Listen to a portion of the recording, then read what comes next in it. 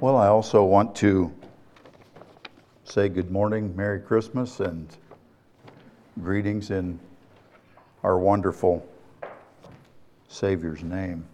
I guess it's been about a year and a half ago or so that I stood in this place under different circumstances. So we shared at our leadership conference. I would say that it was under at least I felt like I was under quite a bit more stress in that situation than I feel this morning. I feel at home with you brothers and sisters, and I'm glad that we can be here to worship with you this morning. I have enjoyed the Sunday school lesson this morning and the thoughts that were shared there, and I have actually a few thoughts today in the message that will be very parallel to some of the things that have been shared this morning.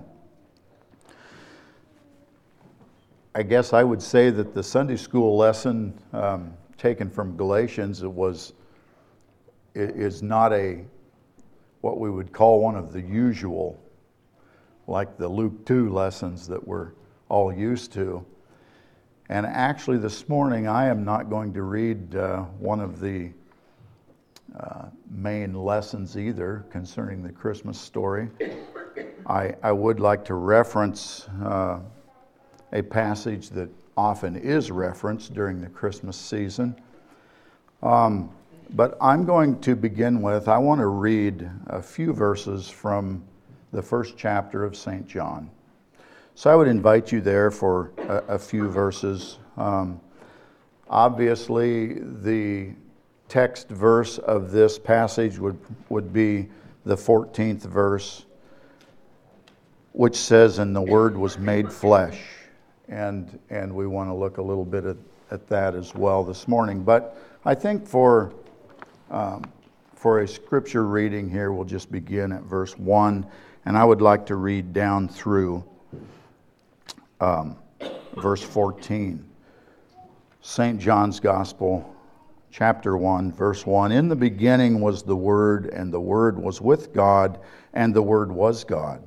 The same was in the beginning with God. All things were made by Him, and without Him was not anything made that was made. In Him was life, and the life was the light of men. And the light shineth in darkness, and the darkness comprehended it not." And I just want to stop right here and ask you to consider what that says right there. Probably most of us, if not all of us, have been in a dark place. Even if it's at night, on a cloudy night, and there's no lights and we're just in our bedroom, say. It's relatively dark. Probably most of our rooms with the outside lights that we often have on, probably even the rooms in our house at night are not dark like real dark. Dark like being in the back of a cave. But most of us have been in a place that's dark enough that there is a noticeable difference when suddenly a candle is lit, a flashlight is turned on, a light switch is flipped or something, and suddenly there's light. Because light always, I say always with a little bit of a check here in relation to this passage we just read. But light always disperses or dispels darkness. And that picture of Jesus being the light and dispelling the darkness of sin or the darkness that's in our lives is very applicable as well. And yet it says here in verse 5, it says, "And the light shineth in darkness, and the darkness comprehended it not." I just leave this for you to think about a little bit. This could be another whole message in itself, which is really unrelated to the Christmas lesson. So we won't dwell on it, but think about that. And also we'll read a little bit more, a couple more verses in a little bit that kind of deal with the same situation concerning Christ being the light. Verse 6, there was a man sent from God whose name was John. The same came for a witness to bear witness of the light, that men through him might believe. He, John, was not that light, but was sent to bear witness of that light. That was the true light. Referencing who? Christ, Jesus. That was the true light, which lighteth every man that cometh into the world. Now, listen to what verse 10 says. He was in the world, and the world was made by him, and the world knew him not. He came unto his own, and his own received him not. But as many as received him, to them gave he power to become the sons of God, even to them that believe on his name, which were born not of blood, nor of the will of the flesh, nor of the will of man, but of God. And the Word was made flesh and dwelt among us, and we beheld his glory, the glory as of the only begotten of the Father, full of grace and truth. Again, as you have opportunity, I would like you to consider that thought about the light, Jesus Christ, shining in darkness, and yet the darkness not comprehending it. In the natural sense, where can you turn on a light in darkness and the darkness not comprehend it? It will always comprehend it. There's a lesson there, I believe, that I don't want to leave you wondering, I guess, on that I see in this story that Jesus, as the light that can shine into the darkness of sin in an unbeliever's life and dispel that, it only happens. The clue is here in verse 12. It says, but as many as received. You know, there has to be a receiving. In this application, or in this example of light and darkness, before the darkness of sin can be dispelled out of our lives, can be dispersed by the light of Jesus Christ, we have to accept him. We have to accept him, otherwise we will remain in darkness. The Word was made flesh. As I started studying or thinking about having a Christmas message or lesson to share, it's interesting that Jeff, in his opening, he asked the question, why? And that question I asked as well, maybe in a little different way. But as I thought about Jesus Christ coming into the world, the Word was made flesh. He came into the world. And I asked this question, why? Why did he do it? And that's what I want to look at a little bit this morning. And in my study, I came across a statement. And I don't want to be disrespectful toward the person who made this, and frankly I went back later and tried to find online the person that made this statement, and I couldn't find it the next time I went back to look, because I wanted to credit them, but in all honesty, I probably am more discrediting them than crediting them. And I say this carefully, but I want to read you this statement that I read, that I saw. And at first thought, as you hear it, you may think, well, what's wrong with that? And I would tell you that there's no lie mentioned in this statement. It's true. It's a true statement. But I saw some things that I believe can be misleading. And so I want to share this with you. This is something that I read. in answer to the question, why did Jesus come to earth? This is the quote. He looked down on earth and saw that people were not happy. That's not no lie. Many were sick, and they just couldn't always be nice to each other. They were suffering because of sin. So, leaving everything in heaven, Jesus came to earth to help us.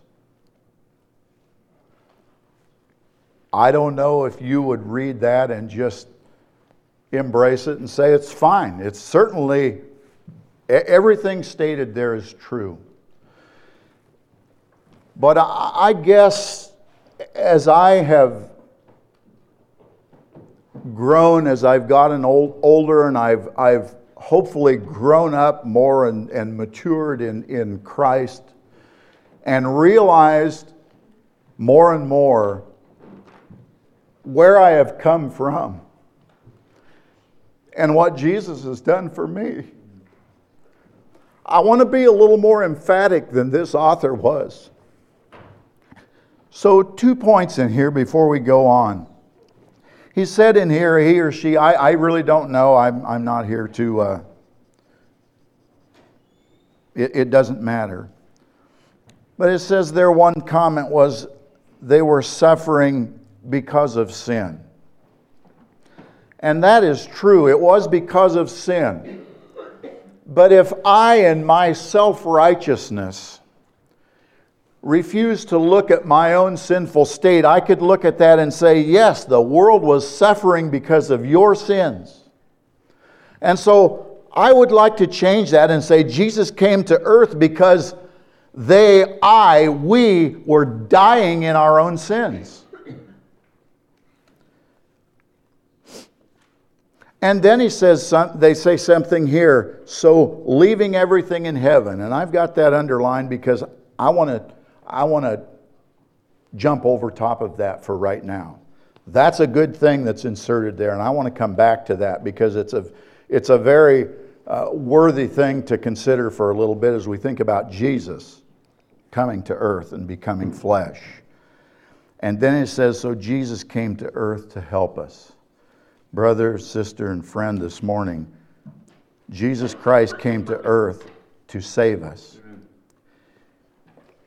He came to save our sorry, lost, hopeless, helpless souls that Jeff read, that passage, who at one time we were lost and we were without hope.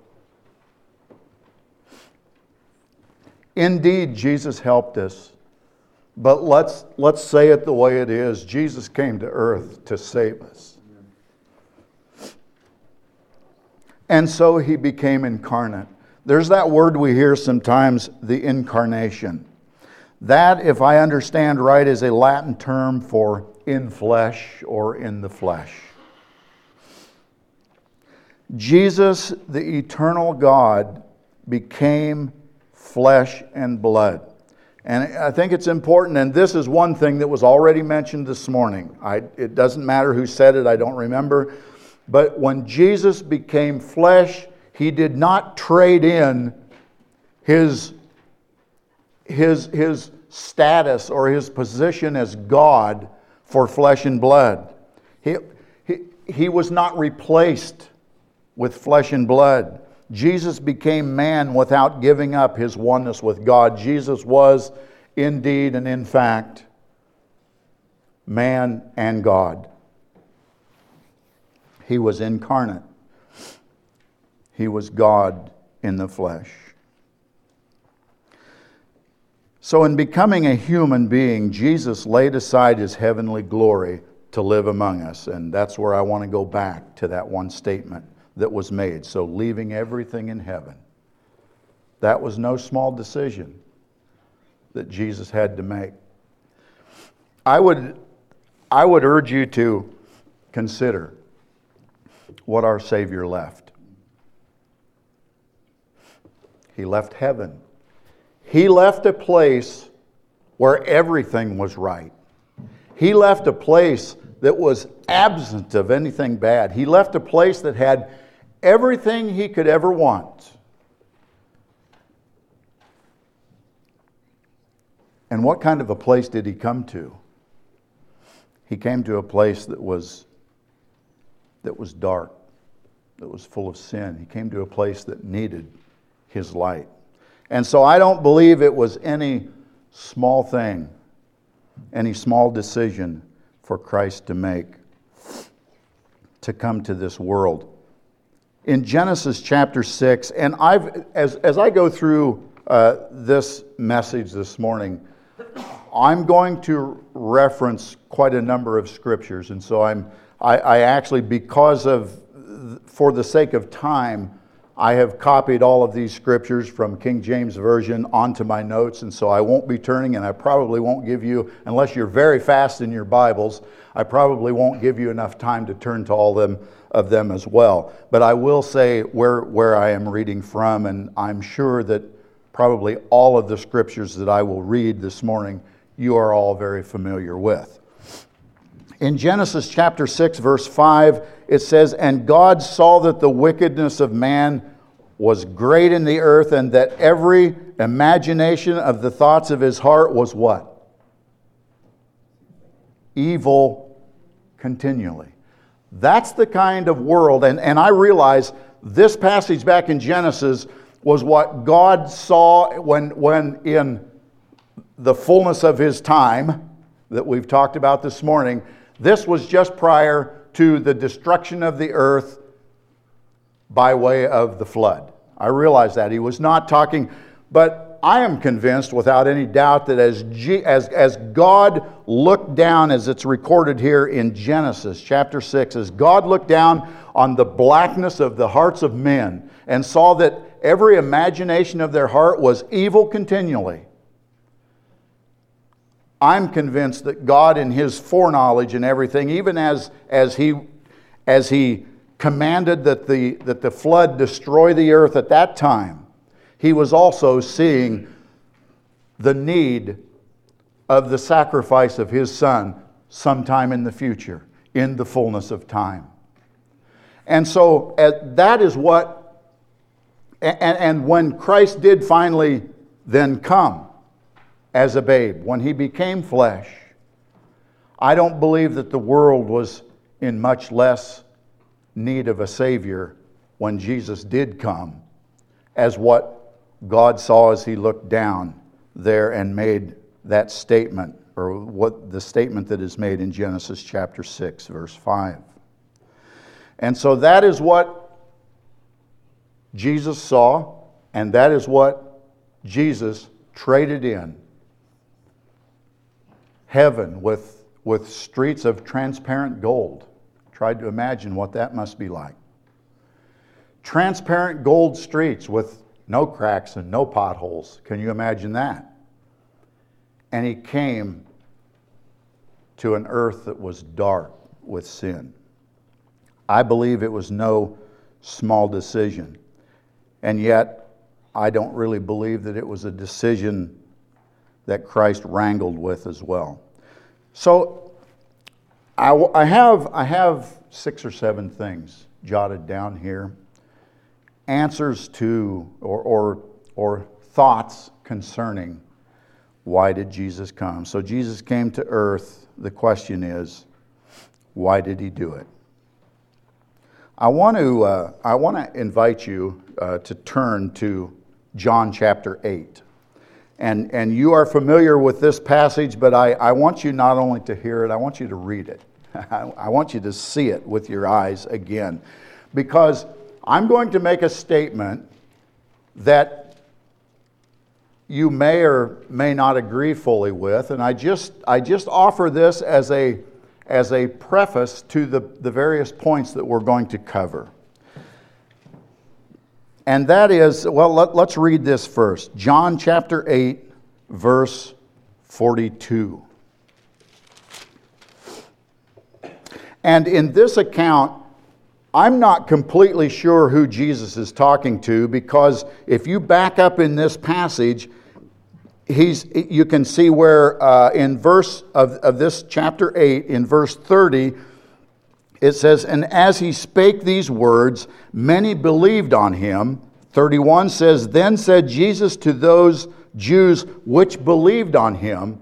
And after that, I don't really see a shift in who Jesus is talking to. So on one hand, you would think, well, Jesus is talking to these brand new believers. And yet, in some of the dialogue that takes place here in the next few verses, we also see that he's talking to he references those that are wanting to kill him.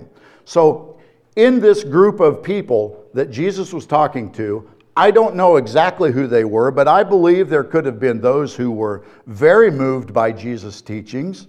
But I also believe that it could have been a number of the Jews that were still very mistrusting and unbelieving in Jesus as Messiah, because he references that they were trying to kill him. Verse 40, "But now ye seek to kill me, a man that hath told you the truth." And so some of the scribes, the Pharisees, I believe they could have been in the audience of this, but who Jesus was specifically talking to, I don't know exactly. But the verse that I want us to read, and it doesn't really, for the context that we're looking at this morning, it doesn't really matter who Jesus was talking to. What I want us to get is the last half of this verse 42. "Jesus said unto them, If God were your Father, ye would love me." And then he says, "For I proceeded forth and came from God. Neither came I of myself, but he sent me." And so I'm going to offer to you this morning that one of the reasons that Jesus left heaven and came to this earth is because his Father sent him. And don't be discouraged by that and start saying, well then, did Jesus really not want to come? I believe Jesus loved us. The personalities, you have to start to begin to look at the personalities of the Godhead. And to me, it's a very interesting thing. Can't say that I completely understand all of the personalities of the Godhead, but it's a very interesting thing. And the Bible talks about the oneness of the Father, the Son, and the Holy Spirit. And as we think about, though, the individual personalities of the Godhead, I don't believe that we can take from this passage here that we read. These are the words of Jesus that we just read here in John chapter 8, verse 42. He said, "Neither came I of myself or by my own choosing, but he said, he, the Father, his Father, sent him." So I want to suggest that one reason that Jesus came to earth was because his Father sent him. And once again, this could be a whole message on its own, and that would be of Christ's obedience to his Father's will. And we see that again in the personality of Jesus when he went to Gethsemane. After he was here, he went to Gethsemane. What was his prayer? About this cup of suffering that he was about to partake of? He said, "If it's possible, let this pass. Nevertheless, not my will, but your will, thy will be done." And so we see here a lesson. It's a tremendous lesson on Jesus' obedience to the will of his Father. Now, I don't believe at all, for 1 second, I don't believe that it means that Jesus was disagreeable to the thought of coming to earth and being born, becoming incarnate. It doesn't mean that he did it regretfully. But he did. He was God. He is God. And he knew what lay ahead of him. And the warm and fuzzy scene at Bethlehem of a baby all wrapped up nice and clean, laying in a manger, probably was not first and foremost in the mind of Jesus as he considered becoming man and coming to this earth.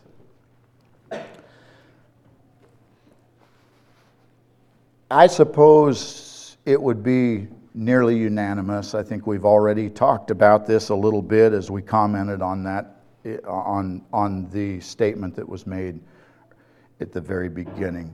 But I have 5 or 6 reasons here now why Jesus came to earth. And really, I really wonder if some of these things that I want to mention, I really wonder if they are really reasons why Jesus came, or if they're more accurately manifestations that happened because Jesus came. I don't know if that makes any sense to you. But the first thing that I have is probably what every one of you, I suppose, would say. If there was one reason why Jesus came to earth, it was that he came to die for the sins of the world and to offer salvation. I don't know if any of these other things that we want to mention really are reasons, or if they're just things that happened because he came. Jesus came to die for the sins of the world. When sin entered into the world, God instituted, and that was very soon after man was created, sin entered into the world. We know that story. And God instituted the concept of the sacrifice of blood as a covering for sin. The blood of animals in the Old Testament was only temporary. And in Hebrews chapter 10, verse 4, it says, "For it is not possible that the blood of bulls and of goats should take away sins." And just as that was not possible, neither was it possible that the blood of sinful man could ever work. But the pure blood of the sinless Savior, Jesus Christ, was enough to satisfy our Father in heaven. Matthew 20, verse 28 says, "Even as the Son of Man came not to be ministered unto, but to minister and to give his life a ransom for many."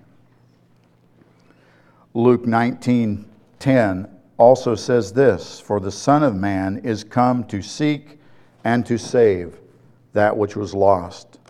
So, if there was a number one reason, and maybe in reality it can be boiled down to that's really the only reason that Jesus came to earth, it was to die for the sins of the world and offer hope to every person. The second thing that I have here is that Jesus came to fulfill the law of Moses. And again, I'm not so sure that that's why he came, but certainly in coming, he did indeed fulfill all of the law. Matthew 5:17, "Think not that I am come to destroy the law or the prophets. I am not come to destroy, but to fulfill. For verily I say unto you, till heaven and earth pass, one jot or one tittle shall in no wise pass from the law till all be fulfilled." Thirdly, Jesus wanted to further reveal God to humanity. You know, in the Old Testament, the Old Testament revelation is incomplete. And so Jesus coming expanded on the revelation of who God is. And he did that by various things as he was here, both by his teaching and by the works or the miracles that he did. John 14:9, Jesus said unto him, and he's talking to Philip here, Jesus said unto him, "Have I been so long time with you, and yet hast thou not known me, Philip? He that hath seen me hath seen the Father." He's revealing who God is. "And how sayest thou then, show us the Father?" John 10:37, If I do not the works of my Father, believe me not. But if I do, though ye believe not me, Believe the works, that ye may know and believe that the Father is in me and I in him. A revelation of who God is to humanity. So while God revealed himself to mankind in the Old Testament in various ways, that revelation was somewhat incomplete.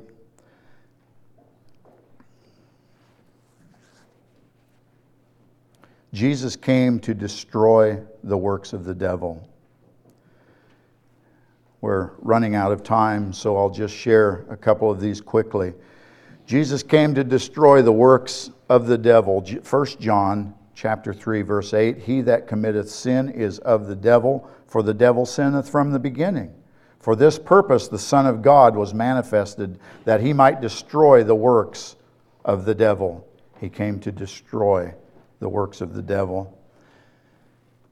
I think it's no secret, though, that as long as we live in this world, we have the devil to contend with. And I've heard it mentioned numerous times over the last couple of years, it seems like, I suppose.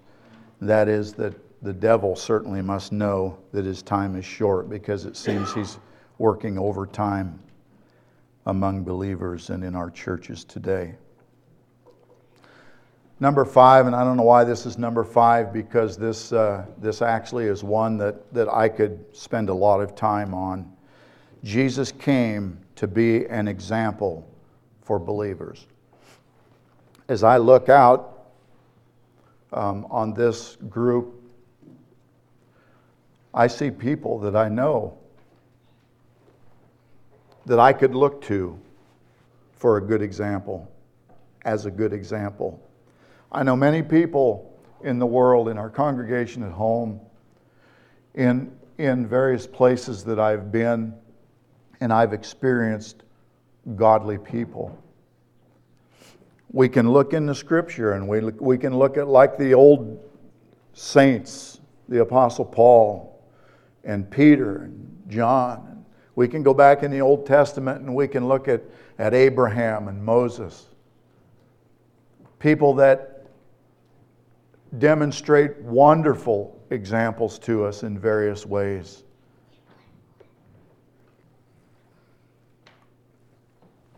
And yet the example of every one of them, and maybe in some small way you may view me as a good example.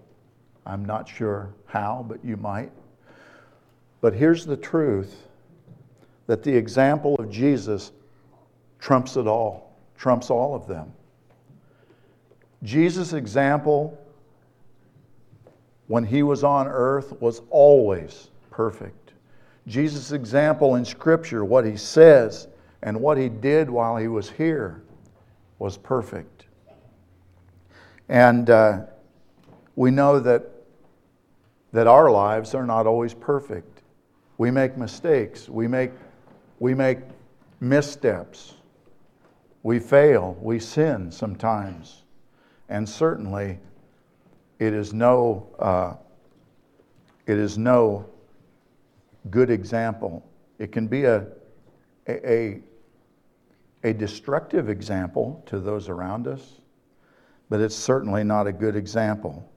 But we will never find anything but a good example out of Jesus. And under a completely different set of circumstances, in a message that I shared one time at home, I made this comment. I don't know how it will resonate with you, because I can't take the time to explain what I meant by it. But I made this comment one time, that sometimes as Christians we spend too much time trying to play God when we ought to be playing Jesus. You just take that and think about that a little bit. And when I think about the example of Jesus, I think about his example of forgiveness. I think about his example of kindness. His example of reaching out and helping those in need, whether it be poor, whether it be in a physical way, or whether it be in a spiritual way. He was there.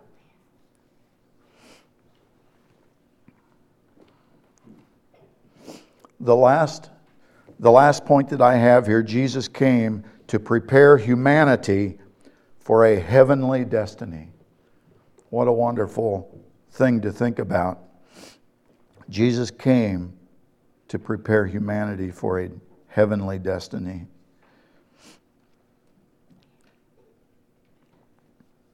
Philippians 3:21 says, Who shall change, speaking of Christ, who shall change our vile body, that it may be fashioned like unto his glorious body, according to the working whereby he is able even to subdue all things unto himself.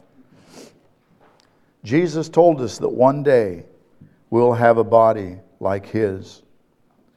1 John chapter 3, verse 2, Beloved, now are we the sons of God, and it doth not yet appear what we shall be.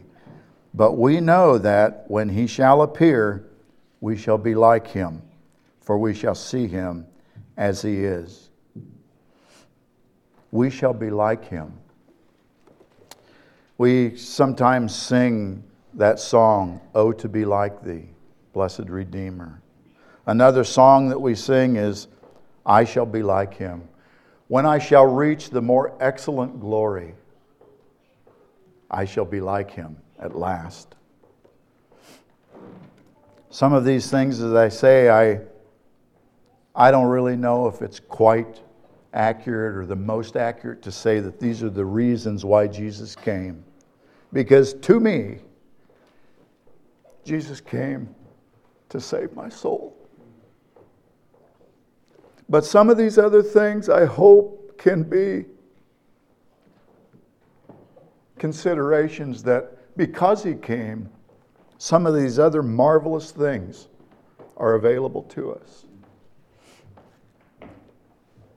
It's the celebration of Jesus' birthday.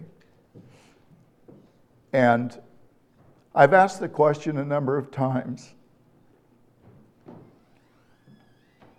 Why did God send Jesus to earth? Was it because he wanted to forgive me of the sins that I've committed? I think he wanted to do that. Was it because he didn't want to see my soul burn forever in eternal hell? I think it's true. But I even think there's a reason why God sent his Son that's even more beautiful than that. And that is the relationship that was broken by sin. God wanted that back. And so he sent his Son. How is your relationship with Jesus?